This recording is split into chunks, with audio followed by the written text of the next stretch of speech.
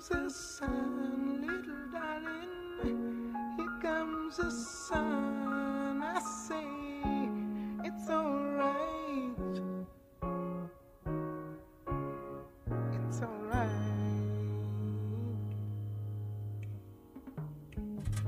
Here comes the sun, little darling. Here comes the sun. I say it's alright. It's alright.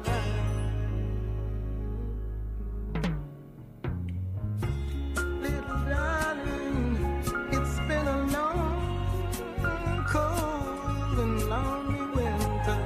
Little darling, it feels like years since you've been here. Here comes the sun, little darling. Here comes the sun. I say it's alright. It's alright. Little darling, the smiles are returning to the faces now. Little darling, it seems like years since you've been here. Little darling, it's been a long, cold, lonely winter. Little darling, feels like years since you've been here. Here comes the sun, little darling. So, hey everybody, this is Eric Mann. You're on Voices from the Front Lines, your national movement building show. We're on KPFK, thank God, 90.7 FM in Los Angeles, 98.7 FM. In Santa Barbara, streaming live on the web at kpfk.org. And please register on our site, voicesfromthefrontlines.com.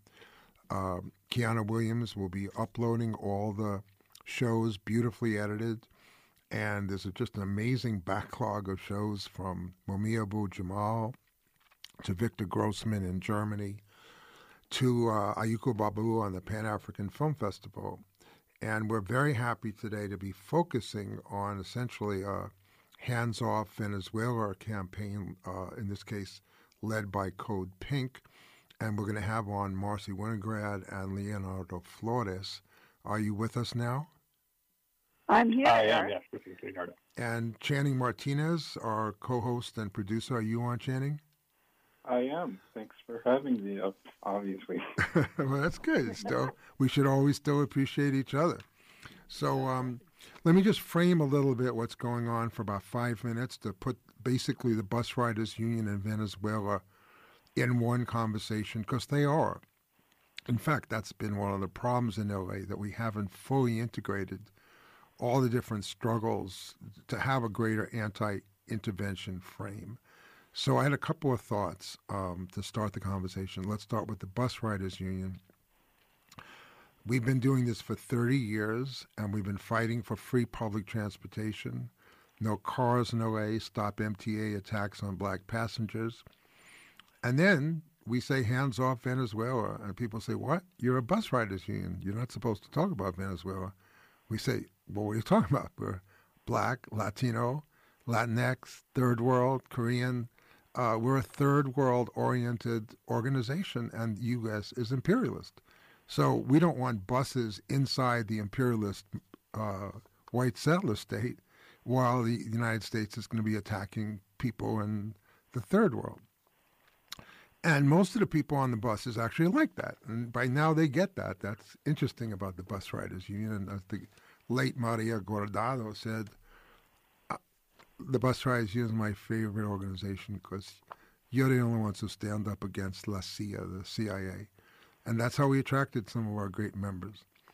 Okay, so on March 25th, which is a Thursday, the MTA board is going to be voting again on insanely or obscenely $110 million additional police budget to its already $650 million police budget. What are the police doing? Locking up black and Latino people for eating a sandwich having an open beverage, not paying their fare, essentially criminalizing the black and Latino and female working class. We have a chance to win this. We've defeated it in committee. It did not get a recommendation. I want to thank Mike Bonin for really great, City Councilman Mike Bonin, for some very good work on this. Then it went to the board for a vote, and it didn't seem to have the votes. And even Mayor Garcetti is asking, why do we need another $110 million? And the reason is because they already overspent their budget. Now, we want to cut their budget by 50%, and we want no police on the trains at all. So that's March 25th. And that's a fight against transit racism and a fight for not just environment in LA, but that our emissions are hurting people all over the world. So we have to get people out of their cars, into the buses, 24/7, free public transportation with zero emissions. That's fight number one. And Channing will be telling you later how to reach us, but certainly info at the Strategy Center will get you started. Then part two is Venezuela. My friend Manuel Criollo, with whom I've worked for about 20 years, kept talking about Hugo Chavez and the Chavista Revolution, and of course I was very interested. We read the Chavez Code by Eva Gollinger, and we were invited to Venezuela by a lot of the pro-Chavez, obviously, groups to say you should come down for the election, not as observers, but as supporters. So it was pretty amazing. This was 2006. And we're in Caracas, and we're there for the vote. He had won, but this was his re-election, and the first full election for a full term. And at 5 in the morning, and I'm in a really nice hotel, I have to say, and the bells and the bells and the bells are ringing and ringing and ringing, and I'm thinking, wow, it's a very religious country. Everybody's going to church on a Tuesday or something. And, of course, I knew that wasn't true. So I looked downstairs. I think it was probably still dark. I went down out into the street. There were thousands of people already lining up to vote for Hugo Chavez.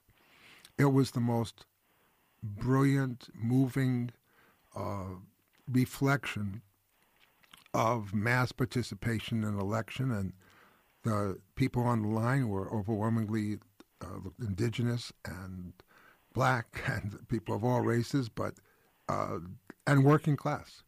And just to end the story as we get to Leonardo and Marcy, and in the middle of this, there were a couple of women, very nicely dressed, sort of Euro-oriented, let me just say that. And I said, well, what did you think in my limited Spanish? So what do you think about Hugo Chavez? She's a murderer, communist, dictator.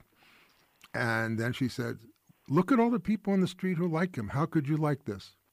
And I said, well, you made it very clear, ma'am. Thank you so much for your complete contempt for the thousands of people that you must have just come out of the hotel to vote or something. So if you didn't understand the class struggle and the race struggle inside of Venezuela, I want to thank those women for explaining it to us. All right, so we know that to end with terrible things is that you heard even Bernie Sanders say some very bad things about Maduro.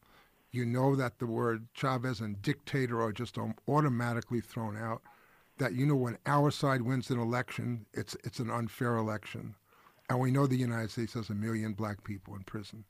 So in this context, we got this great email from Marcy, who's a very good organizer and who sends us, we're on the Code Pink list, that tonight at 5 o'clock, which they're going to explain, there's a Stop the Embargo, Hands Off Venezuela, essentially teach-in, and my understanding is call-in to Congress.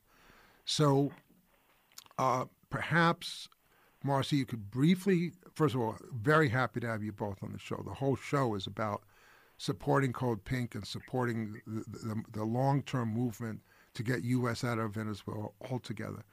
I thought, Marcy, if you could just explain right away the action item, and then Leonardo, if you'd be willing to, after Marcy, take us back a little bit, certainly from the beginning of the Maduro administration to the present, and what is the present crisis that the Biden and Obama administration essentially is carrying out. And then we'll go from there. Is that okay? That sounds great. All right. Well, first of all, Eric, yes. First, I want to thank you and the Bus Riders Union for your leadership in challenging this obscene budget for the police on the buses. I didn't realize what was happening, and I certainly want to help you get people to that meeting to protest and object to this. Wow, that's unbelievable. We need the police out of the buses and out of our schools, and I'm 100% behind you on that. I just want to tell your listeners and invite your listeners to join us on Code Pink Congress. This is an offshoot of Code Pink. I'm a volunteer coordinator for this effort, and we host Zoom shows every Tuesday night, 5 p.m. Pacific, 8 p.m. Eastern Time. And the Zooms are focused on demilitarization and foreign policy, issues that really unite the movement for demilitarization in the United States with demilitarization of U.S. foreign policy. And so, as you mentioned, tonight we'll be looking at Venezuela. Each time we meet, we include speakers. We usually have one or two speakers, then a question and answer period. We draw typically 200 to 300 participants on our Zoom calls. And then we end with an action item, as you mentioned. Great. So tonight we will be calling members of Congress. We'll be emailing our senators and the White House as well to say, we are in the middle of a global pandemic. And yet, the Biden administration has yet to reverse these horrific sanctions, increased sanctions that Trump imposed on Venezuela. Venezuela is struggling to obtain vaccines. This is have a heart. This is unfair. This is outrageous. We need to no longer recognize this guy, Juan Guaido. He was not popularly elected as the president, and this is a backdoor attempt at a coup. And we want the sanctions lifted immediately. In the past, we've had shows that challenge this the Biden administration's consideration of adoption of the International Holocaust Remembrance Alliance definition of anti-Semitism that conflates it with anti-Zionism. Right. We've urged our legislators to co-sponsor Senator Wyden's bill to lift the embargo on Cuba. We are always pushing for cuts in the Pentagon budget, which is now an obscene $741 billion. And on our Code Pink Congress website, we have outlined how we would cut the Pentagon budget by a mere 73%, right? Over $500 billion. So I would invite anyone who wants to join us tonight, by all means, you can sign up. I'm going to give you the URL at codepink, codepink.org/Code Pink Congress. Or you can just Google it and it'll come right up. So that's the overview. Okay, that's great, Marcy. And let me start there for a minute and looking forward, Leonardo. I think one of the things we're trying to do on Voices from the Front Lines, and by the way, we're also happy that this becomes a podcast. It's up on Spotify. It's up on Apple. It's going to be on a couple of others that I forgot. But we do the show Tuesday at 3. Then again, we're so excited to work with Kiana Williams from the Feminist magazine, who's also works with the Strategy Center. So she edits the show a little bit, makes us sound even better. Not that we don't sound great out there, folks. And then we get it up as a podcast. We're going to try to get it up every Wednesday at 3. And that if you didn't make it, you can listen to it because we'll send you a link so it could double the political impact of the show, which is terrific. And I just realized, Marcy, that because you're doing it every Tuesday at 5, we could often do announcements because we're always on Tuesday at 3. So, that'd be fantastic. So we could just think about that for a minute. Later, I want you to come back and talk about the contradictions inside the Democratic Party and where the elements of hope are. But Leonardo, I know this is work you do. I believe you are you from Venezuela? Is that correct? That is correct, yes. Congratulations. Very cool country, amazing country. And why don't you tell us sort of and I'm giving, you're a good organizer, about 10, 12 minutes, I said 15, but about 10 or 12 minutes on the sort of from Maduro to the present with a big focus on the present. Is that okay? About all the different elements of U.S. intervention, U.S. sabotage, U.S. everything. Yeah, absolutely. I'll try to keep it as brief as possible so we can continue the discussion. First of all, thank you so much for this invitation, Eric and Channing. And I'm super glad to express solidarity with bus drivers because, not just because, but one of the reasons is that President Maduro himself was a bus driver. He was a union leader. He comes from the transit union and those struggles. And then he kind of, worked his way through the government until eventually becoming president. But that anecdote you mentioned at the beginning of the program, it's very telling, right? Because just the fact that Maduro comes from a working class background and was a labor leader, that's enough to disqualify him in the eyes of a certain percentage, That's right. a certain sector of the Venezuelan population that really is extremely racist and classist. And so that's and these are the people who have held power traditionally in Venezuela, really until 1999 when Hugo Chavez came into office and he managed to change the course of our country. So unfortunately, Hugo Chavez died 8 years ago, almost to the day, 8 years ago on March 5th, 2013. Venezuela he was still the president at the time, and then Venezuela held a special election about a month and a half or two after he passed. President Maduro, who was then, he was the vice president, I believe, he won those elections against, a very typical opposition neoliberal guy. But while he was expected to win that in a landslide, it was actually much closer. The end result was about 1%. And so the United States at that time, smelled blood in the water. And they thought, well, this is going to be our opportunity to overthrow the Venezuelan government, to crush this socialist revolution, Chavismo, which is the movement behind President Chavez and President Maduro. And so that was their kind of idea. As soon as Chavez died, as soon as Maduro won a very kind of closer than expected election. And so the first thing the Obama administration did at the time was fail to recognize the election, right? And then they said, we never recognize winners of votes because we don't want to interfere, which is ridiculous. Every time there's a vote in another country, the United States sends a message of congratulations to the winner. But they didn't do that in this case in Venezuela. Eventually, the issue of recognition, they just kind of accepted that he was the president, and they didn't make more of an issue of it. Later on, the Trump administration would seize on this idea, and we'll talk about that more in a bit. So then I'm going to jump ahead in order to be brief, and I'll jump ahead to 2017, when there were very kind of violent right-wing protests on the streets of Caracas, the capital city in Venezuela. And when I say violent, I don't just mean that they were beating people up. I'm talking about protesters who had homemade explosives, who had homemade bazookas. They had guns. They were booby-trapping streets, like putting barbed wire between two lampposts so that people on motorcycles would be decapitated. And there were examples of that happening. So it's very kind of brutal violence that was carried out in an attempt to force the government out of office. It was kind of an attempt at a color revolution. Eventually, the way that these protests stopped is that President Maduro called for the new Constituent Assembly to write a new constitution. And the day after the vote for that Constituent Assembly, somehow the protest stopped, and it seemed like Venezuela was going to be on a path towards stability again. Later that year, there were gubernatorial elections, and the opposition fully participated. And in fact, they not only participated, they said, well, we're going to sweep these elections. And when we do, Maduro has to step down because we see these elections as a sort of referendum on Maduro's tenure.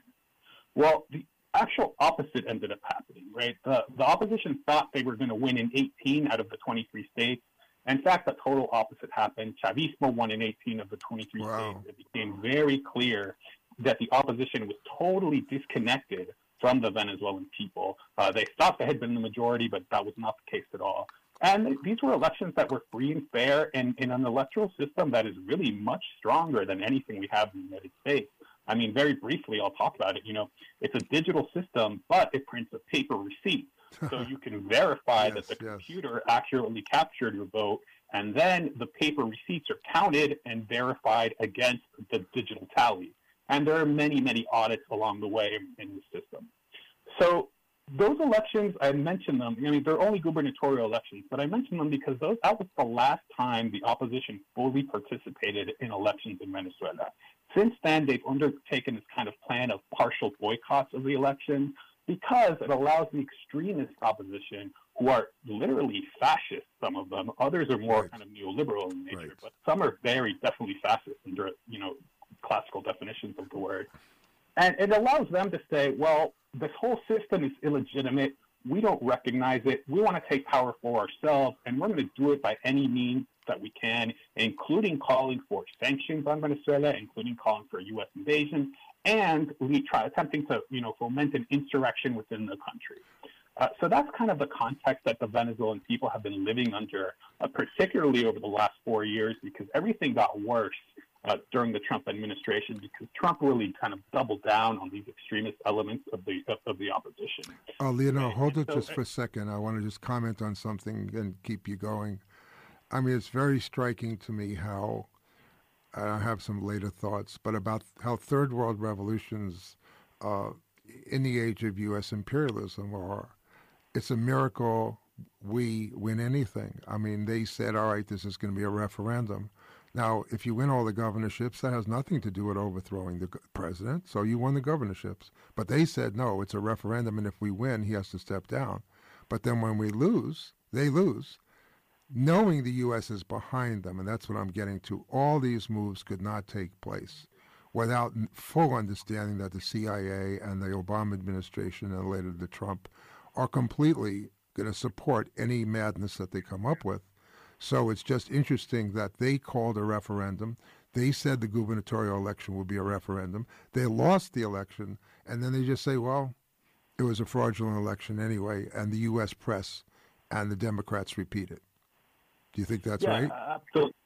Yeah, that's absolutely right. And what's even worse is that, the opposition actually won an election, and that was in 2015 when they were able to take the National Assembly. Right. And that was the one time that they actually accepted the results, right? So the electoral system is just fine when the opposition wins, but when Chavismo wins, then there's very serious problems, and the whole system is somehow illegitimate. So that's kind of the argument that we've been dealing with in Venezuela. So let me... Now to 17.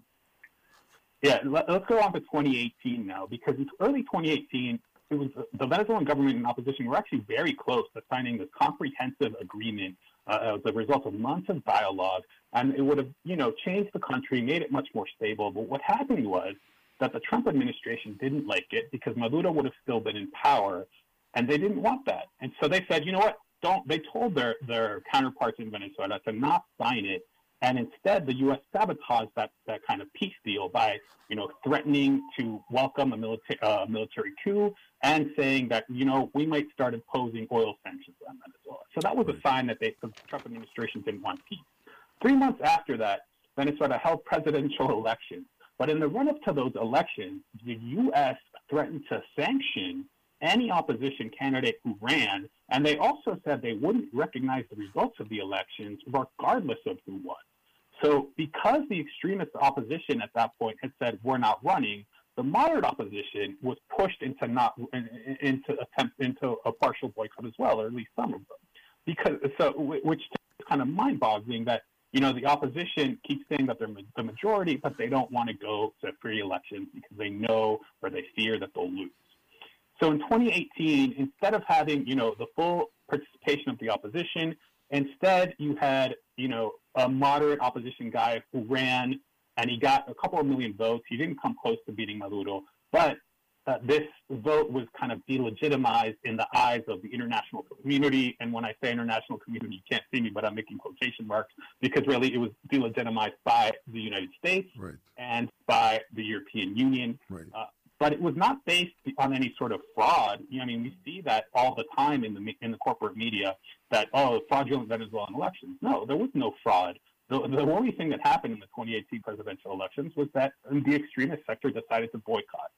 So Maduro wins, and, from then on, the opposition took on this very kind of interesting tactic, or crazy tactic, really, because in 2019, this guy becomes the president of the National Assembly, which at that point was still controlled by the opposition. This guy named Juan Guaido. Juan Guaido is a guy that nobody knew before January 2019 in Venezuela. He was a legislator, yes, in the National Assembly, but he was kind of like a backbencher. He was this very kind of unknown character.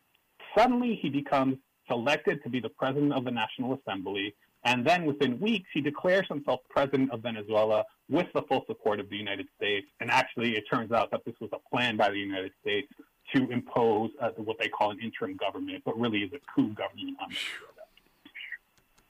And I mean, I'll jump ahead because so much happened in the last 2 years in terms of attempted coups, attempted insurrections. But really the most important thing to understand the harm being done to the Venezuelan people right now is the crippling economic sanctions that have been imposed on the country in one way or another since 2014, but that really intensified as of 2017 with the Trump administration. These sanctions, they've cost the Venezuelan economy, according to one local economist, $194 billion. Right. Oil revenues are down 99%. And Venezuela is a country that its economy is basically completely based on oil. It is, it's the one industry that dominates everything. That's right. And, our economic fortunes go up and down depending on the cost of a barrel of oil. So oil revenue is down 99%. According to CEPR, which is a think tank in D.C., the first sanction imposed by Trump in 2017, in the first year of those sanctions, they estimate that 40,000 people died as a result of those sanctions. In 2020, a former UN independent expert said that he revised the death toll, and he said it was likely closer to 100,000 people who have died because of the U.S. sanctions on Venezuela. Well, Last month, the U.S. even recognized the harm that the sanctions were causing, right? The U.S. Government and Accountability Office, they issued a report that recognized the negative impact of sanctions on the Venezuelan economy, and they recognize that sanctions affect everything, including healthcare and power generation. So Venezuela has had blackouts, intermittent blackouts since 2017, because they can't import the necessary spare parts to fix, electric generators or hydroelectric dams, because of course these were built when Venezuela was very close to the U.S. So they use U.S. parts, which are now banned from coming into Venezuela. So there's this whole list of things of how the sanctions affect the daily lives of people and how every sector of the economy. And last month, the UN Special Rapporteur visited Venezuela, and she issued this preliminary report stressing the illegality of sanctions, because sanctions, as the U.S. applies them, can really only be applied by the United Nations. They're not supposed to be unilateral, but the U.S. does it anyway. And it's really a collective punishment of a civilian population, which, under the Geneva Convention, is considered a war crime. So that's how serious this is. Lino, I'm gonna have you right there. Okay, I want to, because that's great, and I mean it. I wish we had a 2-hour show, because that was a terrific, short story. It could have been the story of Allende. It could have been the story of what they've done to Cuba. But it's horrible. It's horrific. And so now I want to move. First of all, I want to take a short break. I want to tell people this. You're on KPFK. And again, Leonardo, terrific. This is Eric Mann. You're on Voices from the Front Lines, your national movement building show. You're listening to the voices of Marcy Winograd and Leonardo Flores, both from Cold Pink. You'll be hearing the voice of Channing Martinez in the second part of the show, and I'm Eric Mann, the host.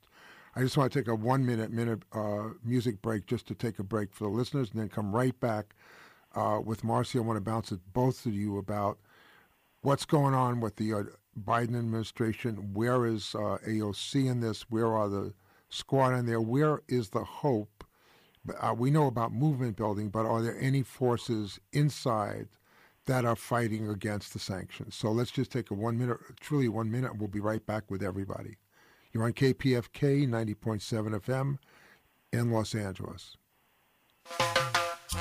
I'm Manuel Zuberi Fields, KPFK's General Manager. Our Winter Fund Drive is in full swing now. The Fund Drive is a time we come to our listeners to celebrate our accomplishments and impacts KPFK has had in your life and the communities we serve. Without the financial support of our listeners like you, KPFK would not be able to air the programs you love and rely upon. When you give to KPFK, you're investing in your local community.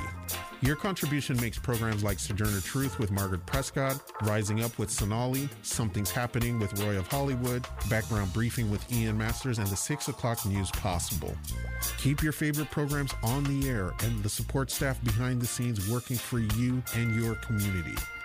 Your support now helps us end our drive as soon as possible and reduce the interruptions to your favorite programs.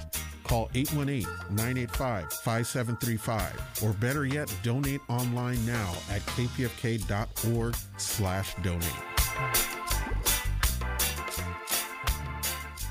Well, that was an appropriate announcement from Aniel Fields that we're always raising money at KPFK. We just finished the fund drive, and right after the show, I'm going to try to get the results from last Tuesday.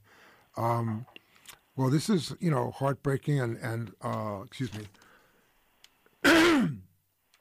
I mean, one thing I wanted to say is that amazing that Nicolas Maduro, to follow, the most charismatic man in the world at the time, who had so many more electoral skills and the full support of the army and, was a giant, and to come in and have the will to replace him and do the amazing job he's done. I just want to acknowledge that there's, it's not that Chavez wouldn't have had enormous problems, but you get it. I just wanted to acknowledge that Maduro, I don't follow him as much, but very, very impressive man to have continued this fight and to have the will. Do you agree with that, Leonardo? Yeah, I do. And one of the reasons he's been able to do it is because he comes from a labor background and knows how to build coalitions, knows how to negotiate. Right. I mean, I think that's been a key. Very important. So, Marcy and Leonardo, but and here's the thing I want to understand. When we, Marcy, we've done this our life, and when I started organizing against the war in Vietnam in 1965, we started with, thank God, Wayne Morris and Ernest Gruning.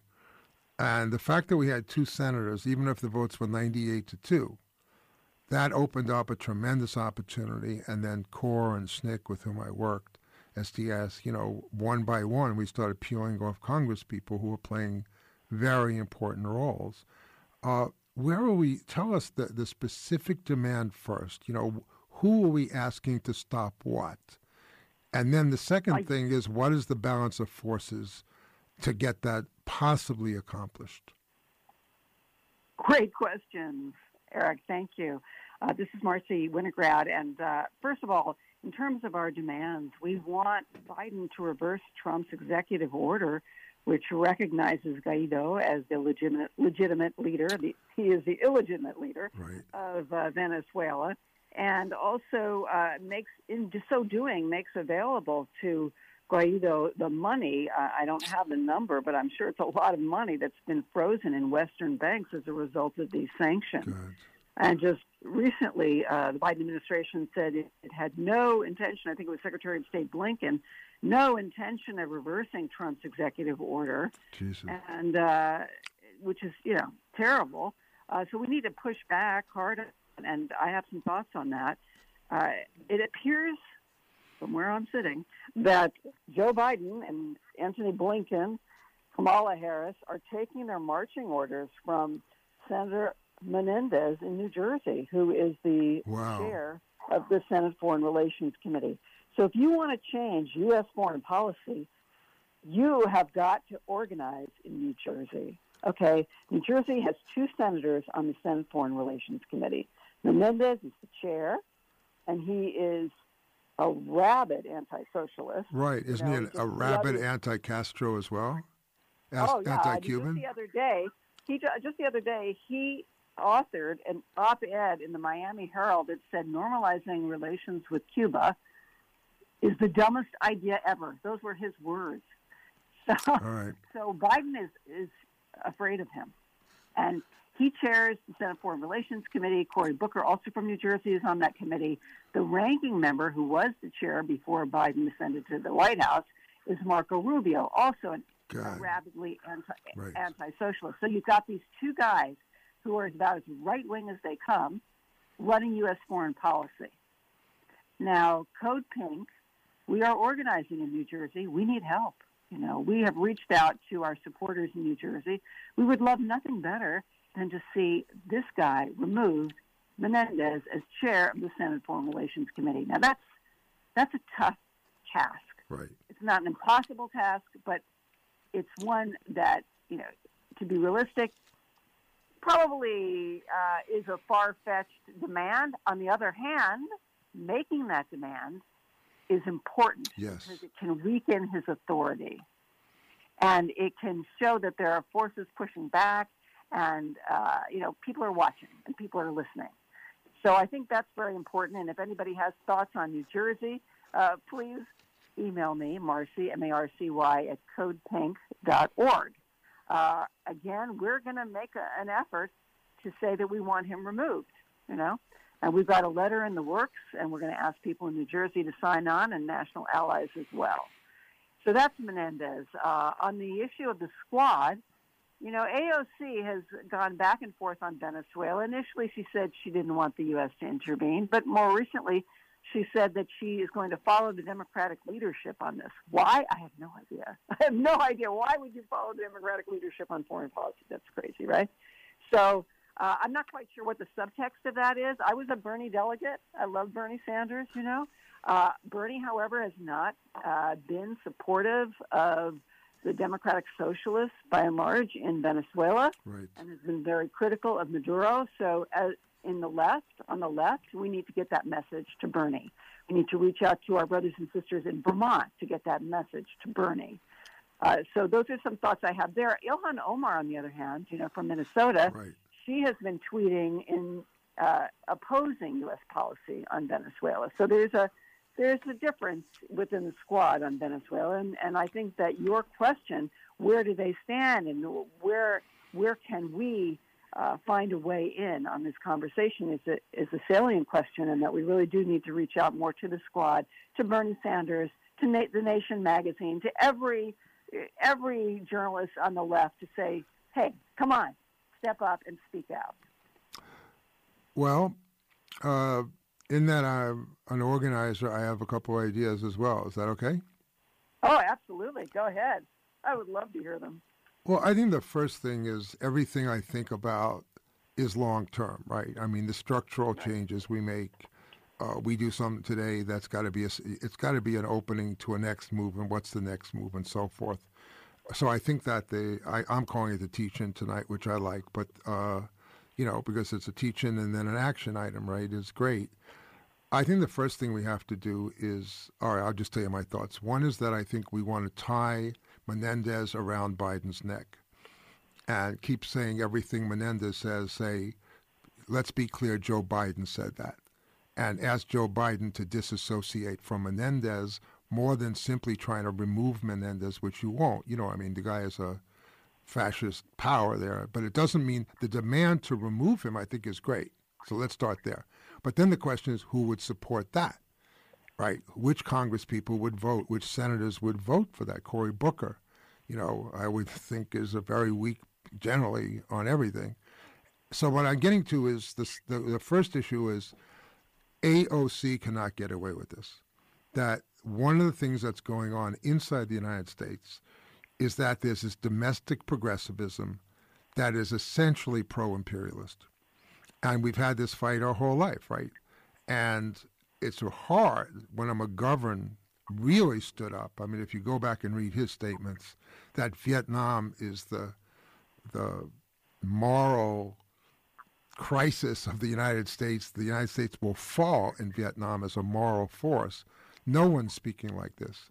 So we have to, right? But I'm getting to is that AOC does something great. She's adulated. There has to be a campaign to say, we call on you.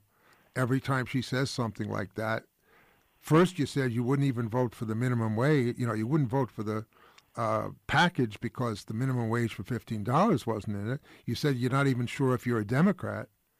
But now you say you're following the Democratic leadership on sanctions against people in Venezuela.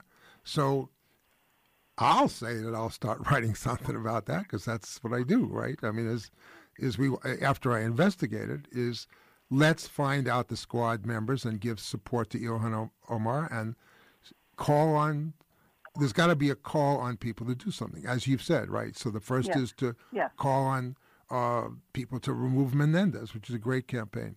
But then I think we have to always put it in front of the Biden-Harris administration, because they are doing some very good things in classically center-right ways that are so much better than Trump, and we want to be able to find ways to deeply appreciate some of the things they're doing. But they're also trying to rationalize imperialism. You know, that's I couldn't agree. I couldn't agree more with you, Eric. And then I want to let. No, please. speak. That was just to start a I conversation. just think that it's still stunning to me how compartmentalized we are as progressives.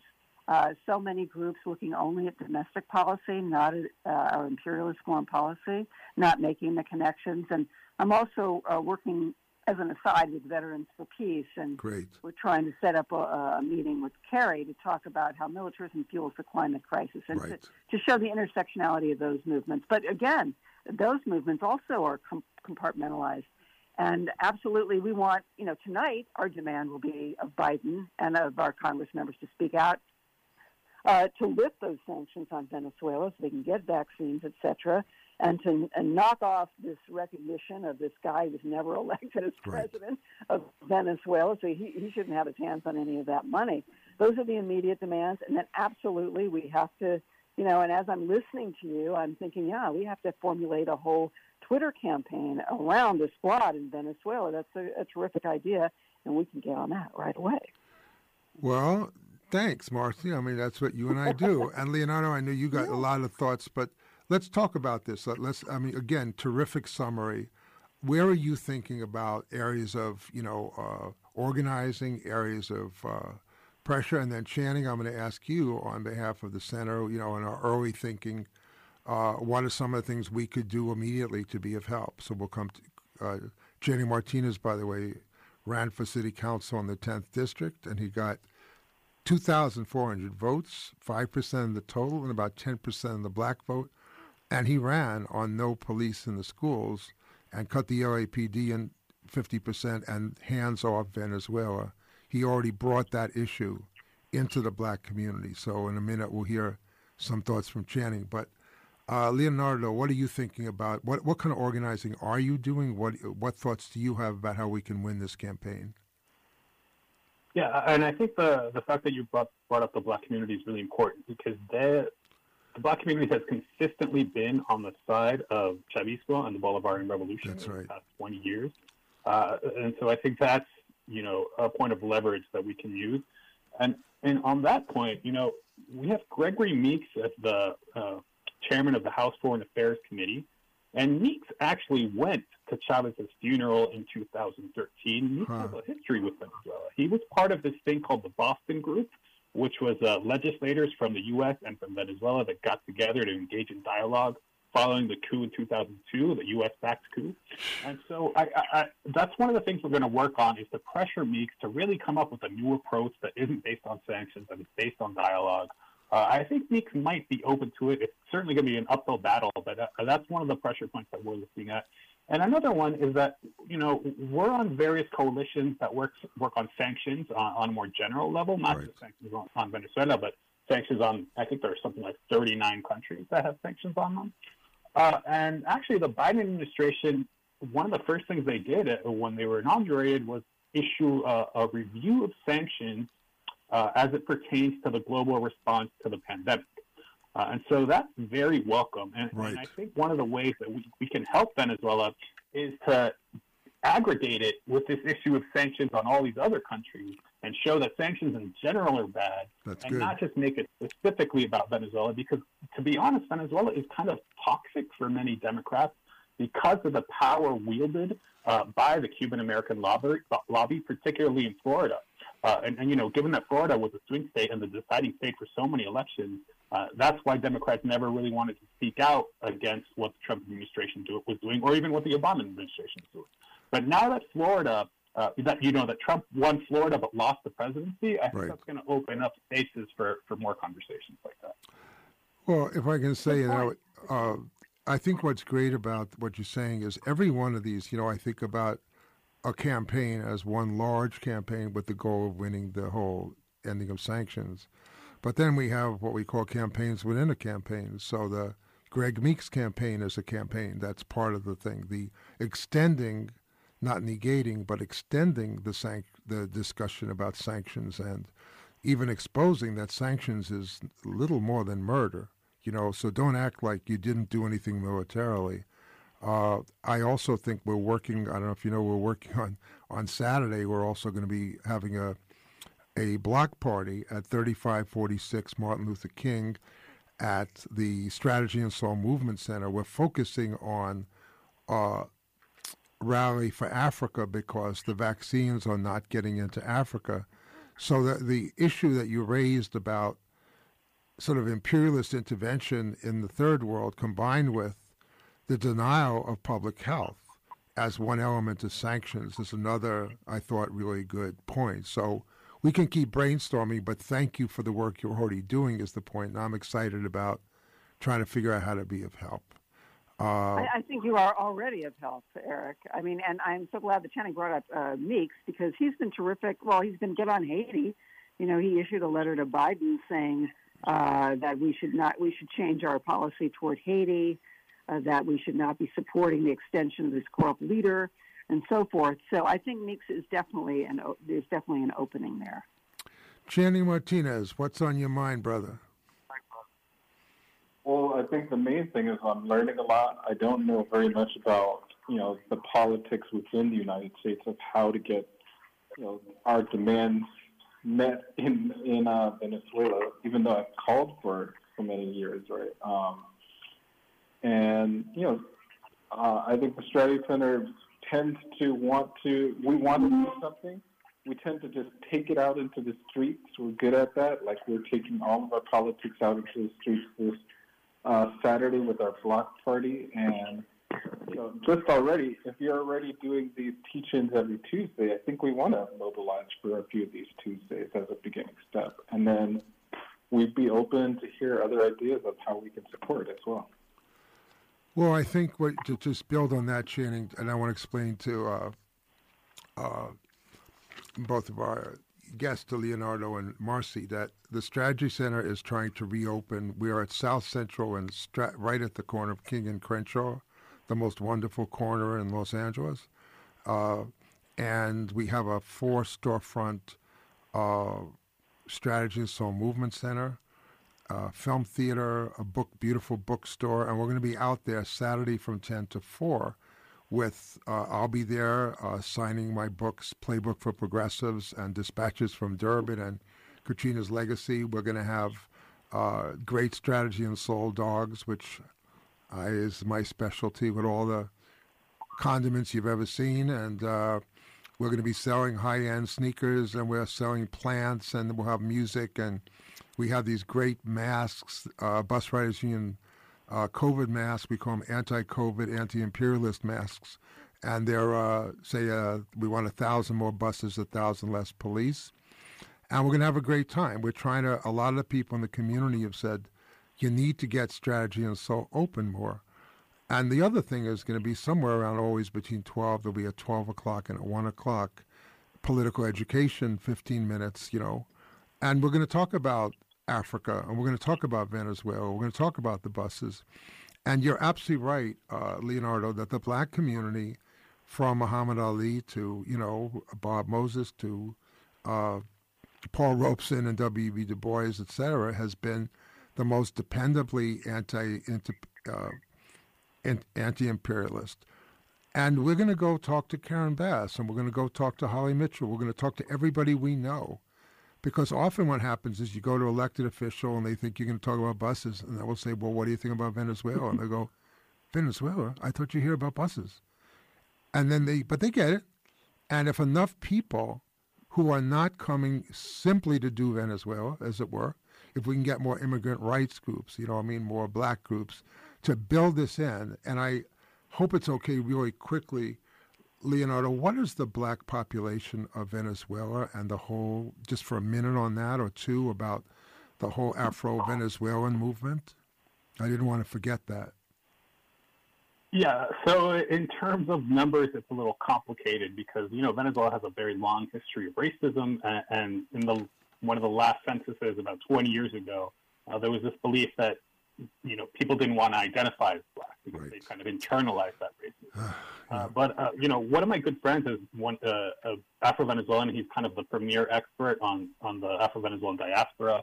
And he says that, black Venezuelans might make up something like 30% of the population. Right. And that to me sounds about right when you look at people on the street. It's hard to tell, obviously, but in terms of, I think the white population in Venezuela is fairly small. I would say like 10, 15%.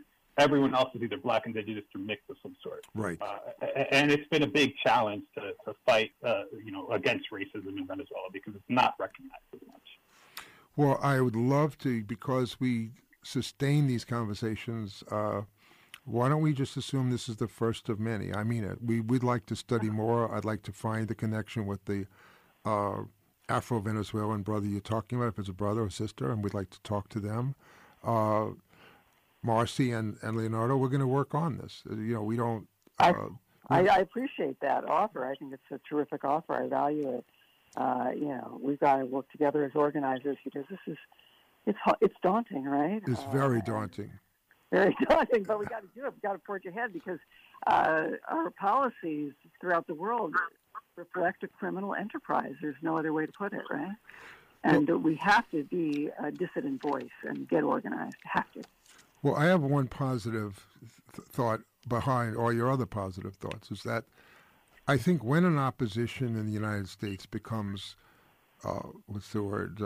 codified and coalesced, that people know there's a pro-Venezuelan movement. I mean, everybody talks about the anti-Cubans, but how about the pro-Cubans? Why aren't we more of an organized force that people understand? Why isn't there, if they understand there's a pro-Venezuelan self-determination movement in this country that has people in Congress who listen to them, who has one by one public figures speaking out, they watch you. The other side watches you, and they see whether you're growing or not.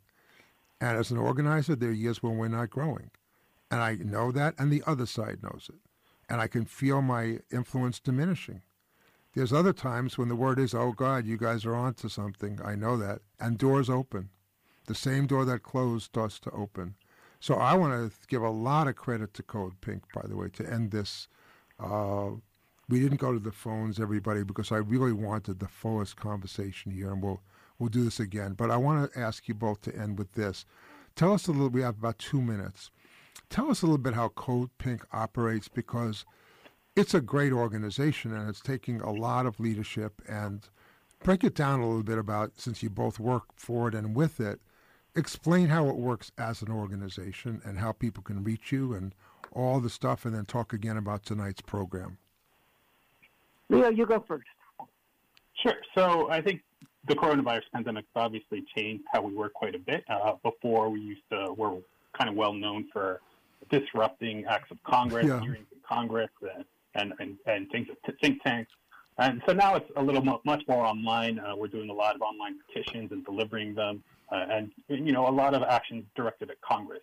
But I think in more general terms, one of the things that we like to do with Code Pink is find issues that are really kind of being ignored and shine the spotlight on them, and kind of take the flak for shining the spotlight on it, and then make it and kind of normalize it. Normalize saying, hey, you know what? It's okay to say no, to say hands off Venezuela, and then we don't have to be attacked for it. Right. And lastly, I really love the vision that you just presented, and I'm on board with you 100%. Well, good. We'll keep talking about that, because that's, once we break into that, it changes everything. But thank you. Marcy, last thoughts? Yes, to add to what Leo said, at Code Pink Congress, an offshoot of Code Pink, right. We've been successful on some of our campaigns. For example, we pushed back very hard against Mike Morell being the CIA director. He was a torture defender. We pushed back on Michelle Flournoy being Secretary of Defense. She wanted to, she was very provocative about war with China. We pushed back and said we want Mali as a U.S. envoy to Iran. We pushed back and said we want aid to the Palestinians. We want to reverse the terrorist designation on the Houthis in Yemen so that we can stop this humanitarian crisis. So we have had successes. We want to have more successes. I invite everybody to join us. Code Pink Congress, you can look us up online and sign up that way tonight, 5 p.m. join us. And the URL for Code Pink Congress is codepink.org/CodePinkCongress. CodePink.org. If you have any questions, Go ahead, Marcy. CodePink.org/CodePinkCongress. You can also email me, Marcy@CodePink.org. That's great. Can they get you too, Leonardo? Is that okay if they do you too? Absolutely. Leonardo@CodePink.org. You guys got a good system. And it's Channing at thestrategycenter.org. So everybody, we're going to end by saying this, that I'm going to be on the Code Pink call tonight. I'm really looking forward to it, actually. I think we could start building a more sustained relationship between both Voices and the Bus Riders Union and Code Pink, because I think these Tuesday night organizing sessions are great. And, I think our first goal is going to be to get the U.S. out of Venezuela. Then we'll overthrow the government, and but one step at a time, right? So. Well, I'm excited about working with you and Channing. I think it's phenomenal. We can do this. We can do this, and we got 35% of the police out of the schools. We got the schools to return their weapons. We got the schools to stop ticketing black children. We got $20 million for black schools. It's hard, but we can win, and big props to Code Pink, to Marcy, to Leonardo, and to Channing, and to our listeners, and to Nina Simone, who says, as always, I did it my way. That's what we got to do, folks. We do it our way. You're on Voices from the Frontlines, your national movement building show. I'm your host, Derek Mann. I want to thank D'Angelo Jones, who makes things happen for us. And again, Marcy, Leonardo, Channing, and a shout-out to Medea Benjamin for very heroic work that you do, Medea. All right, everybody, show up at 5 o'clock. You got your orders. Take good care. We'll see you next Tuesday.